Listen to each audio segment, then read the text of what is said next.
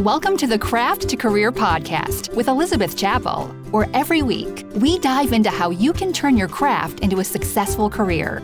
Get ready to have the career you've always dreamed of. Welcome to episode 2 of Craft to Career with Elizabeth Chappell. I am super excited to have my friend Susie Quilts as our guest today on the podcast. Susie is one of the most well-known modern quilters in the quilting world today. She's one of the young, hip, cool quilters, and you may have seen her quilting patterns out there if you're at all into the quilting world. But don't worry, if you're not a quilter, there's a lot that Susie's going to share with us today about how she started her career and some things that really helped her find success. I am super excited for you to get to meet Susie, so let's jump on in. Susie, welcome to the podcast. Oh, thank you, Elizabeth. That was such a nice intro. It's true. It's all true. Thank you. So, okay, Susie, the first time I remember finding out about you, I was new in the quilting world, and Susie Quilts, it was like 2015, I think. I saw your fishing net pattern and bought it. And in my mind, in my world, you were this established businesswoman. You'd been around for years. And recently, I think I saw or read that you started your quilting business around that same time. I'm not sure, but can you walk me through the timeline of your business? Yeah, dates have always been very fuzzy to me. I mean, even if you ask me, what happened yesterday, it's like, but so it's a little bit of an overlapping. So I graduated from school as a graphic designer. I know I'm jumping ahead because I think fine. you might be asking me about this later. So I went to school. Can I backtrack even more? Yes, you can. Can I give you my entire life story from that one question? Yes, please. Okay. So I was 15 years old. This was like 2001, maybe. I don't know. I don't really know my own age. 15 years old.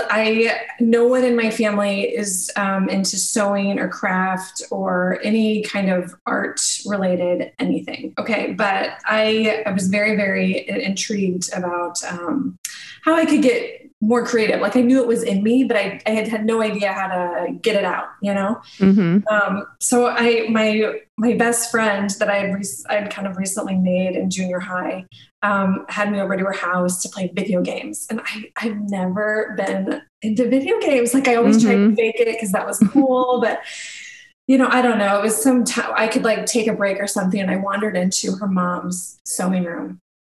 And her mom was an avid quilter. Like she had, I think, at least 3 Berninas set up. She had a massive design wall. I mean, she just had like stacks of fabric. And I walked in and I was like, what is this world? Like, it was kind of like entering Narnia, like I cracked open the wardrobe and I was like, what? So I asked her, I mean, this was like to the horror of my friend. I asked if she would teach me how to sew. And I think after she like picked her jaw up, she was like, you want me to teach you? Because she had 4 daughters and they all thought that quilting was kind of stupid. Mm-hmm. She was like, yeah. And so, I mean, after that, I would call her on Friday night and say, can I come over? And I love this. And this is before people had cell phones. And so I'd call in line and my friend Kari would answer and she'd be like, Suze, what's up? You want to come over? And I'd be like, yeah, can I talk to your mom?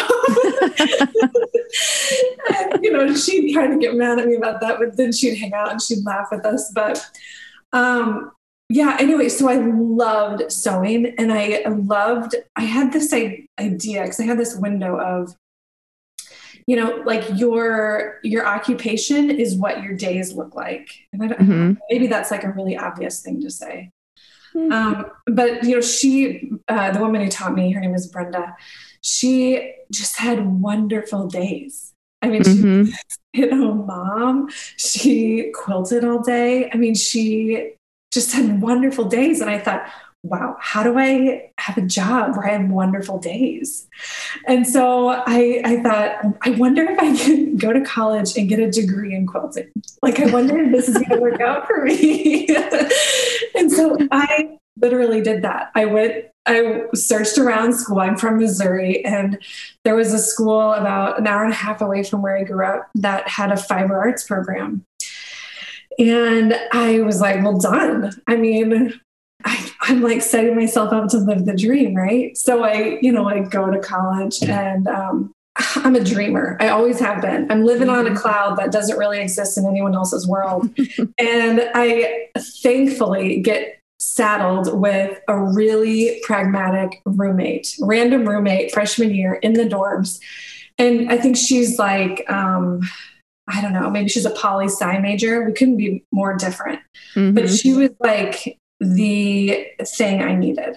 Okay. So she actually started asking me questions that no one had asked me. Cause I think my parents just like really wanted to encourage my dreams. Right. To a point where at some point the world was going to stick a needle in my balloon, to pop it. But like, they didn't want to be the ones to do it. Bless them. My roommate was the one to do it. And I'm so glad she did, because she was just kind of asking me questions, like, how are you going to get a job? What does like a job look like for you? Asking me about jobs. So then I was like, oh, okay, I'll double major. I'll cover my bases. I'll double major. I'll get fiber arts, and then I'll just throw in graphic design. Because, I've seen people do that in the same building where I'm doing other things. Because, it's like the art department building. And computers are involved. That's like a thing you can get a job with. I'll do that. So just through, having two majors is too much for most people. It was too much for me. So I ended up graduating with just a graphic design degree, basically all because my roommate finally asked me like some hard questions my freshman year. So I don't know if anyone remembers this. In 2008, this is when I graduated college. Do you remember what happened to the economy in 2008? Oh yeah. My husband just started as a financial advisor. Ouch. Oh. Yep. So he'll never forget what happened in 2008. I mean, it was a scary time to be 22 and fresh in the job market. And luckily I landed a job. I'd moved to Chicago with a bunch of friends, just because we thought that was going to be fun. And we all got these terrible jobs, but the terrible jobs were the only things people could get. And we were grateful for that, So I got a job. I had to drive out to the suburbs. I worked in this huge, huge office building with just hundreds of cubicles. And I was like the lowest person on the totem pole of this, like, I can't even describe, like we made lots of different books and photo albums and things you would maybe buy at a drugstore that you didn't really want, but it was like on sale, those. And I was like the assistant to the assistant of the person who made those. So like Dwight Schrute kind of thing? No, not even. Like Andy Dwyer. Okay. The assistant to the assistant. Yeah. So I just kept thinking a good job is a good day. Like you have good days, make up a good job. Like this is like not the dream that I wanted, this is kind of the antithesis of the dream I was trying to shape.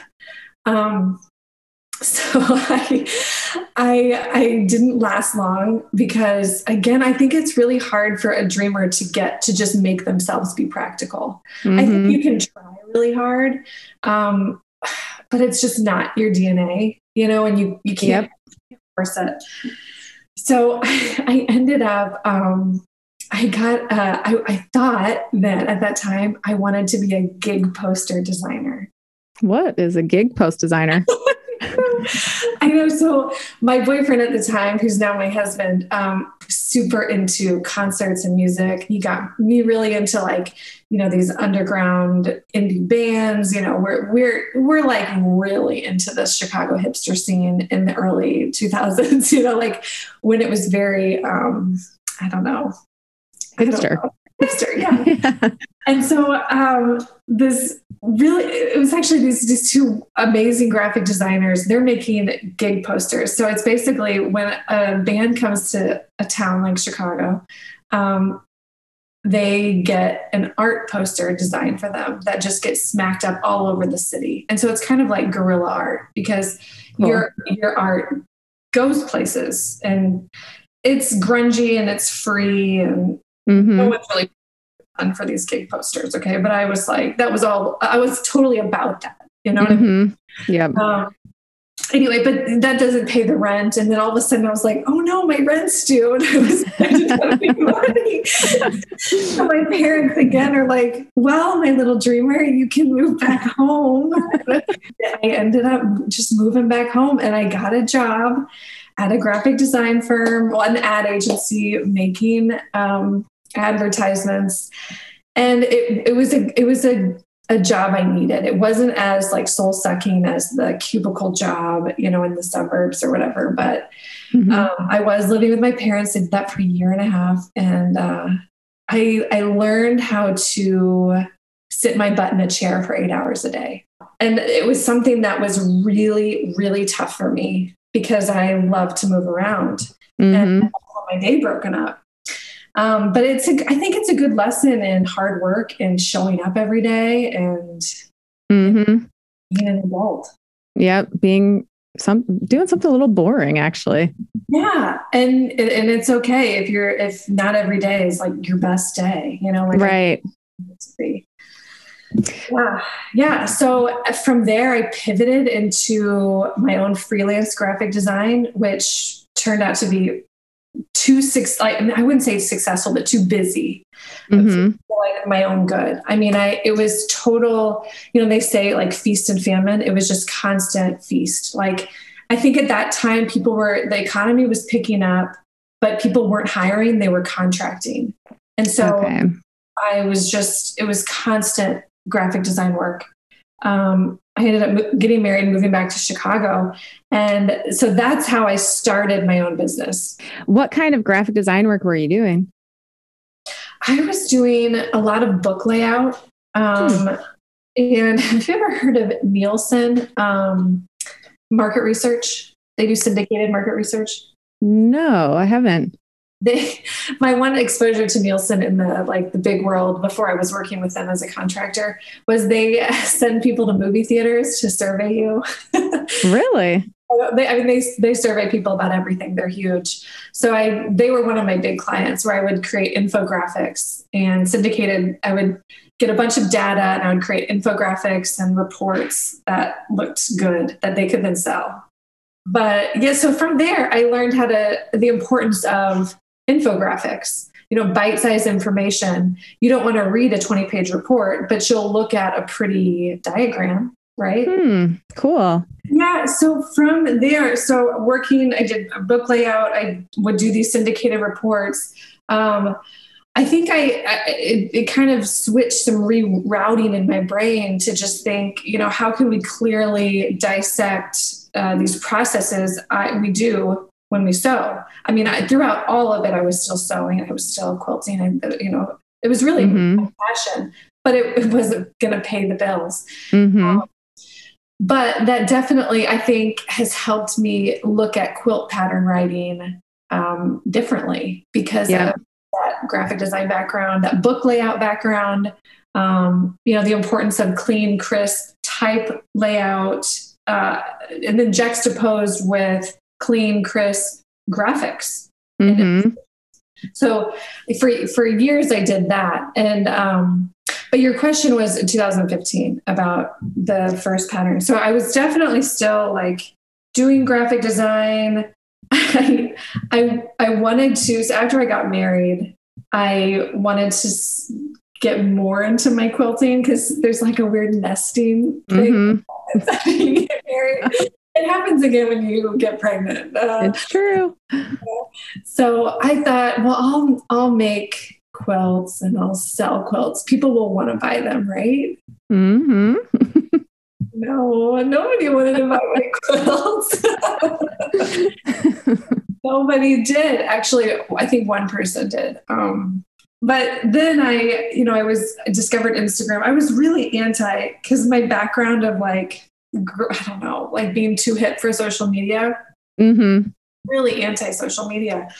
And then my friend, who had started her own little creative business, she had like 600 followers. And I was like, oh my gosh, you're actually like marketing to people. Like if you have that many people. And I thought 600 was a lot. I mean, at the time it kind of was, because was 2014. I mean, Instagram was kind of new. Yep. So I tried it. I got on. And what was shocking to me, first off, which I think anyone who's at all in the quilting community can attest to, is how friendly people were. Yes. It weirded me out. I was like, what? You don't know me. Why are you being so nice to me? What do you want from me? Like, right. This hardcore Chicago girl. What do you want? Yeah. I am naturally, I think, a little bit suspicious of people who are nice to me. Like, why? Yeah. So obviously nobody wanted to buy my quilts. But anytime I posted something, people would say, where's the pattern? I want the pattern. And it's like, well, I designed this. Stop asking me for the pattern. This is mine. Yeah. It's like, I just did this because it's fun. Yeah. And so then that little flip that was like, okay, if you're going to be a dreamer, you also got to pay your bills. How can you do both? So I wrote my first quilt pattern. And like 2 people bought it on, I think, the launch day. Which was your very first pattern? My very first pattern was Nordic triangles. Oh, okay. Yeah. It had a bunch of mistakes in it. I don't have proof of it. Right. I know. I didn't have a single person test it. No. Didn't know about it. Yeah. Did you start your blog at the same time? Like, how did the blog start? Oh my gosh. Yes. Okay. So I feel like I got so lucky with the people I know and the information that they just told me for free. Okay, I'll say luck plus hard work, right? Yeah. Small business owners will say it's usually a combination of the two. And when I get a dream in my head, I will really go after it, like really, really hard. I can get obsessed with it. But one of my best friends from college, this is so crazy because he and I are so similar. He was a poet. So I was, a fiber artist. He's a poet. We would spend Saturdays, in coffee shops together and all of this. But he really, at his core, he was also an entrepreneur, just hadn't discovered it. Same with me. And so he was a writer, like he wrote poetry, but he was also just a writer. And so randomly, he takes up a temp job because we all have to pay our bills. And he's working for a company where he learns about search engine optimization. So he's learning that to optimize something on the internet, you have to write a lot of words about it. That's how Google picks it up. So he's such a good writer. He's like, yeah, I can crank out 1,000 words, no big deal. And then he starts his own website, realizes, oh my gosh, my website is getting a lot of traction because I can just write a lot really fast. So he's optimizing this website, realizing he's making a lot of money through advertisements and affiliates. And I'm just like, this is amazing. This is so cool. And he's looking at my business where I'm like, trying to sell quilts, and he's like, no. You got to start a blog. You got to write. You got to optimize this blog. Let me help you. And you're so lucky. Seriously, I was not the proficient writer like he was. So especially in the beginning, hammering out 1,000 words, all day. A lot of switches and breaks, and it was rough. But how long does it take you now to write a blog post, would you say? It depends on what kind. There's a couple different kinds that I put out. I would say there's like more of an editorial kind where it's just, let me give you some information on polyester batting. Here are the facts. Here are some funny little anecdotes. Here are some pictures. An informational blog post like that I could probably do in a morning. a lot of times the photos take a lot of time. Yep. And then, I'm also kind of thinking optimize for Pinterest, optimize for, SEO, optimize, whatever. So there's different things I'm trying to kind of plug into each blog post. But if you have a tutorial, I mean, sometimes those can take you a week. Right. The photos, the steps, all that. Oh, totally. Yeah. So I am intrigued. I remember the first time I actually really knew that quilters were using SEO. You had mentioned something like, I used the word ultimate in the title to optimize SEO. I was like, yeah. And in my head, I was like, whoa, what? So I started Googling like, what? How do I do that? So you knew about that from the get-go. I'm definitely not from the get-go. No. Okay. From the get-go, I was trying to sell quilts. Oh, right. No, this is actually, now that I remember right, I had just released my second pattern, which you can't even buy anymore. It was called Propeller. A better version of that is out now called Modern Fans. Okay. But I put it out there. It had a video tutorial because I was like, videos are a thing now. People are videos. Again, this is, like you said, 2015. So it's not like I was a huge, like totally behind the curve, but like, right.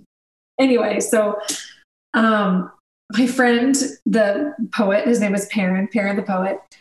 He's also really big into Reddit, which is still something I haven't tapped into. Same.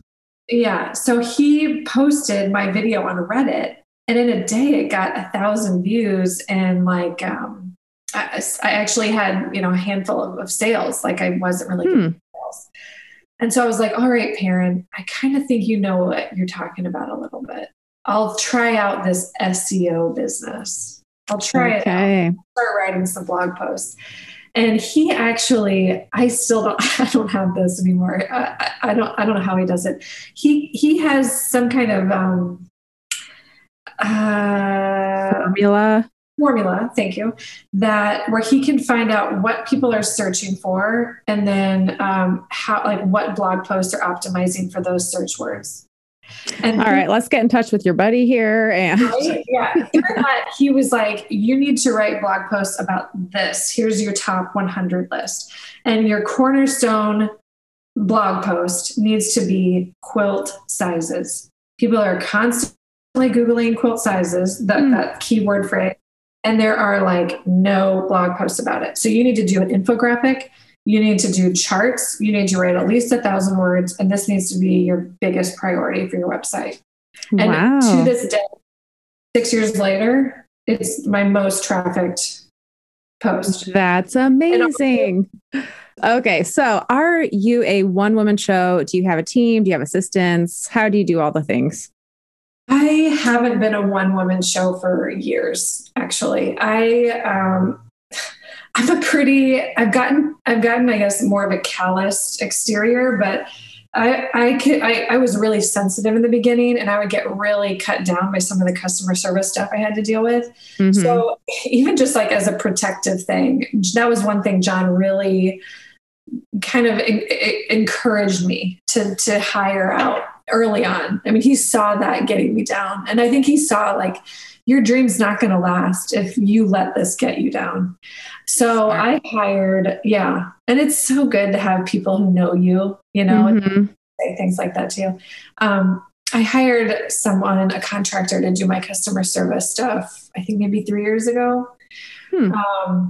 But recently, and I have other people I hire. I have someone to do, I hired different contractors to do different various things for me that I don't want to do. That's one of the great things about as your business grows, you can kind of farm out the tasks you don't want to do. Yeah. There's always someone you can pay. I know. Yeah. But this year, I hired my first employee. So I actually run payroll now. I know. That's exciting. Big time. Yeah, you're a real deal. I know.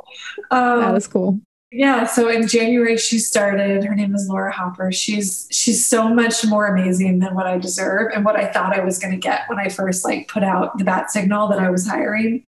Yeah. I mean, her resume is so much cooler than mine. So I'm grateful every day that she works with me. And Yeah. So what's great is I'm about to go on maternity leave. And last time I went on maternity leave, I kind of just had to shut things down. Right. And then, like this entrepreneur half of me, it's a pretty strong half of me, like angsty a little bit, Yes. You get it. Yes. I enjoyed my new baby. I enjoyed my maternity leave, but eventually I was like, I want to do it all. How do I do it all? Yeah. So do you, question, when you go on vacation, do you get angsty? Because I love vacation, but I also, maybe I need a more full-time assistant where anyhow, it stresses me out to be gone, This is like a pre-COVID question. Yeah, that's true. No one travels right now. I haven't dealt with this since I don't even know what to tell You're like, what's that word you said? Travel? Vacation means. I would like to go on a vacation. And I think it's been so long when I finally do go on a vacation, I won't be angsty. Right. But I know that feeling early on before I had help, before I felt like I'm the captain of the ship. And if I'm not behind the wheel, it's going to sink. Like it's just going to plunge to the bottom of the ocean. And that's a terrible feeling. So it is nice to feel like you can step away, you can hand over, even if the person you hand it over to is not that into it and doing it with one hand and whatever, at least it's not going to sink, True. All right. I used to have this irrational, and that's what it is, irrational fear that people would forget me. It's a really narcissistic fear when I step back and look at it, because I think the only reason anyone cares about me is because I'm constantly putting out content and I'm trying really hard to stay relevant. But the second I stop trying 100%, the whole world is going to forget I exist.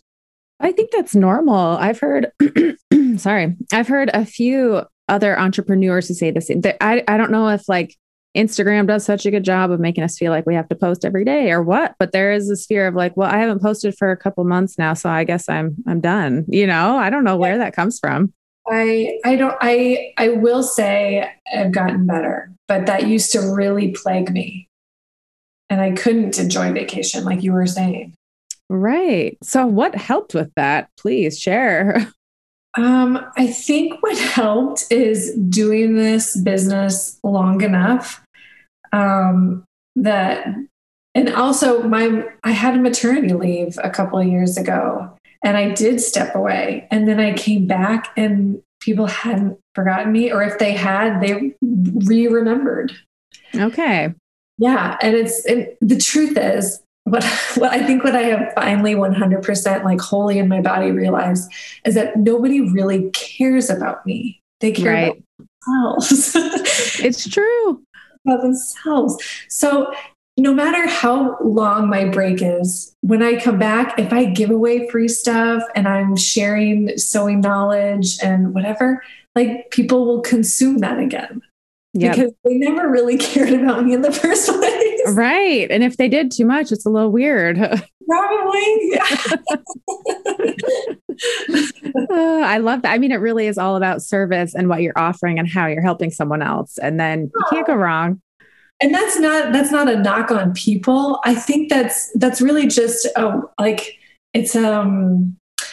it's liberating, just knowing, like we're all inside of our own heads. Like, I'm not constantly thinking about Instagram influencers all day. That would be so weird. Right. And exhausting. Too much. Yeah. So, okay. Tell me if this is right. I'm pivoting here a bit, but I remember that you had a quilt design. I think it was carried in the Land of Nod. Is that right? Yeah. Which is no longer a company. Oh, I did not know that. Yeah. So it's now Crate and Kids, which is a division of Crate and Barrel. That's cool. So how did that come about? And was it the Stars Hollow pattern? That was one of the quilts, and Campfire. Okay. Yeah. I learned a lesson pretty quickly through that. So I got to know the creative director at Land of Nod just through a contact. It's a Chicago-based company, actually. Okay. She is awesome. She left Land of Nod. I don't know what was going on with them internally.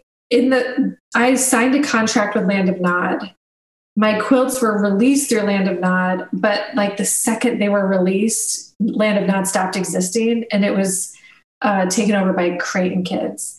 And Land of Nod was a really cool company because I think something like 85% of their products were artist collaborations.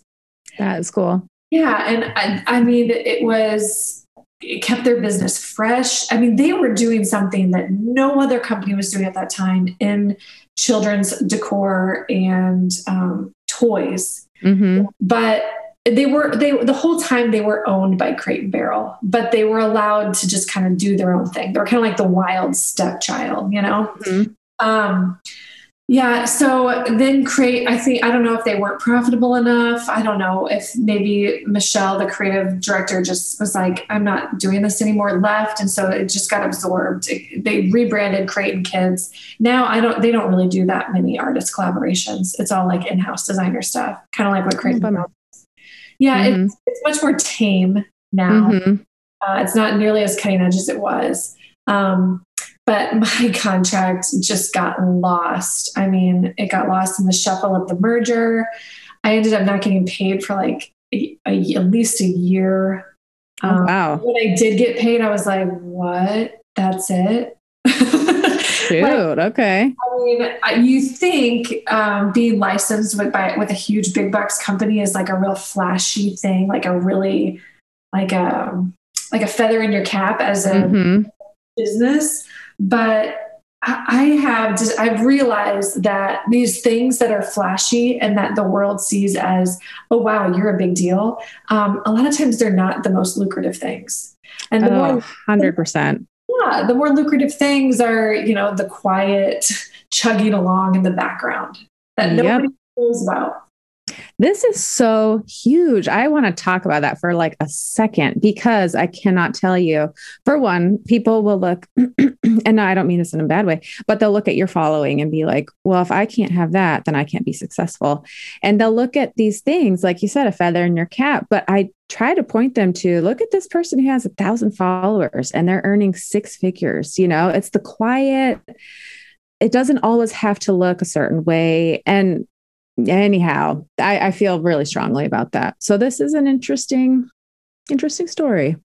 Yeah. And I will say, you always just have to have your like spidey senses up as to how is not our industry. And I say our like craft industry, but just how is the business world evolving? Mm-hmm. And a lot of times our industry, especially the quilting specifically, it doesn't evolve very quickly and it's very, very behind. Yep. And so when I was first getting kind of popular and people were reading my blog, I had a handful of publishers reach out to me. Well, you've got to publish a book. That's the next step in your career. And I was just looking at these numbers and I was realizing this is actually kind of a career killer for me. Mm-hmm. I would have to pause from the blog. I would have to work constantly on this secret project. Yep. And then it would only, your first run of my book as a first-time author would only be X amount of copies. Yep. Even if all of those sell out, I will not make back the money I'm losing from, building my business publicly through search engine optimization now. Yeah. None of the numbers were making any sense to me. So it was hard for me as like a young kind of deer in the headlights. Like, maybe I don't know, maybe they are right, but then going back to my gut and being like, but this doesn't make sense. Yep. So saying no to what look like cool opportunities, Yes. And I feel like, as an artist, creative, entrepreneur, to take what you can in your own hands. I mean, we've seen it with different companies where people will contract out their work to be hosted by so-and-so, and then it goes under and you don't own your work anymore. And to be able to put out what you want, when you want, and to be able to own that, and not in a selfish way, but just to have some control over what your people are going to get, and to get, as a business owner, to get paid for what you're putting out there. I don't know. I like owning it myself, but I guess some people have a lot of success otherwise, but yeah, I think you just have to like really understand your own dream. Yeah. And what success looks like for you. Yeah. Yeah. I like that. So what things can Susie Quilts fans look forward to? What's on the horizon? Well, I think one thing, I don't know, I'm always looking back and just thinking, how can I evolve and what do people care about, Mm-hmm. And I don't know, but in the same way, I always have to just be me. So last year, I finally put myself on a pretty strict schedule and I released 4 quilt patterns, one for each quarter of the year. And they were themed and they all tied together and they built on each other. And I loved how that gave my mind so much peace because I always knew what was coming. Every day I knew what to work on. I felt like people enjoyed that too. They knew what to expect from me. Like even in early March of 2020, I said, here are the release dates for all the Susie Quilts patterns in 2020. Here are the sew along dates. If you want to put them in your calendar, if you're a planner, here you go. And actually I was like, this worked out so great. I'm going to do that again for 2021. So 2021 has 4 sewing patterns, one for each quarter and a sew along for each one. And I'm not leading the sew along for this next one that's starting on Wednesday. But Laura is. And very cool. Yeah. I like that. Yeah, it gives structure. When do you write those patterns? Is it like throughout the year or do you have a planning session? You write it and I design all of them at the end of the year, beginning of the year. So within a few months, I design all of them. And then, it's just like bang, bang, bang, write them, make them. Yeah. Very cool. All right. So we'll check those out. We'll put a link to those in the show notes. So to end things, I have a few rapid fire questions for you. Are you ready? Hit me. All right. What is your favorite food? Peanut butter. Okay. Favorite fabric line? That's a tough one. Like favorite collection of all time? Yep. Oh gosh, probably that. I love Erin of Cotton and Flax. Okay. She has a couple, like Arroyo is one of them. Okay. I'm going to have to go Google that. I actually don't know it off the top of my head. Yeah. All right. Your go-to movie. Bridget Jones' Diary. Yes. What song can you not get enough of right now? My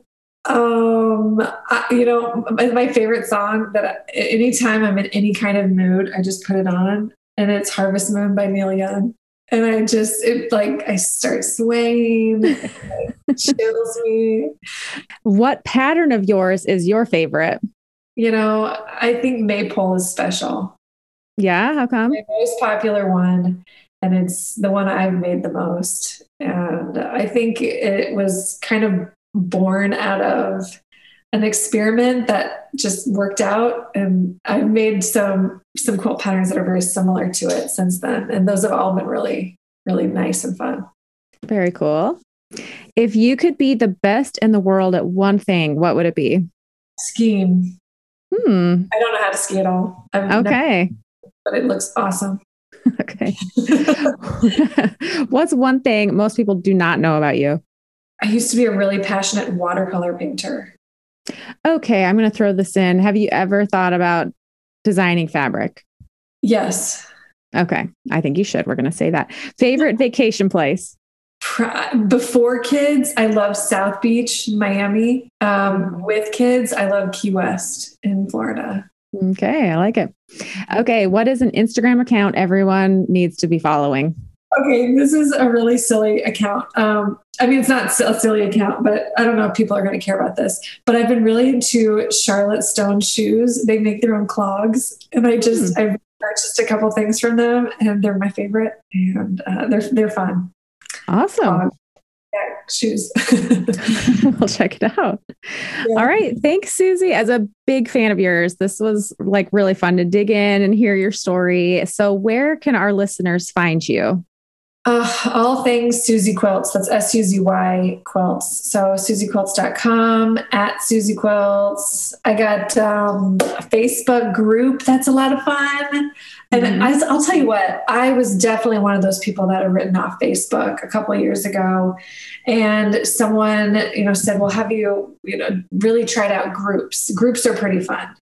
And so I started this group, and it is legitimately a good time. Really? Okay. I just get on Facebook. I don't even know how to look at my own feed. I just immediately jump into groups. And so Suzy Quilts Patterns, all questions about patterns, or people are so adorable with they'll post their picture and then there'll be 50 comments. This is so cool, and I love that. All right. I'm going to go check that out. Well, thanks so much. This has been so much fun. So much fun. Thanks for joining me today on the Craft to Career podcast. I hope you enjoyed meeting Suzy as much as I did. Be sure to check out the show notes so you can find links to the things that we talked about in the show today. And if you're enjoying the Craft to Career podcast, be sure to subscribe so you don't miss an episode. Leave a review. Let me know what you'd love to hear more about, what questions you have. And I'm going to start reading the reviews on the beginning of the podcasts. And I'd love to share your review. Join me next week on the Craft to Career podcast. I'll be diving into Instagram and how to find success with Instagram. See you next week.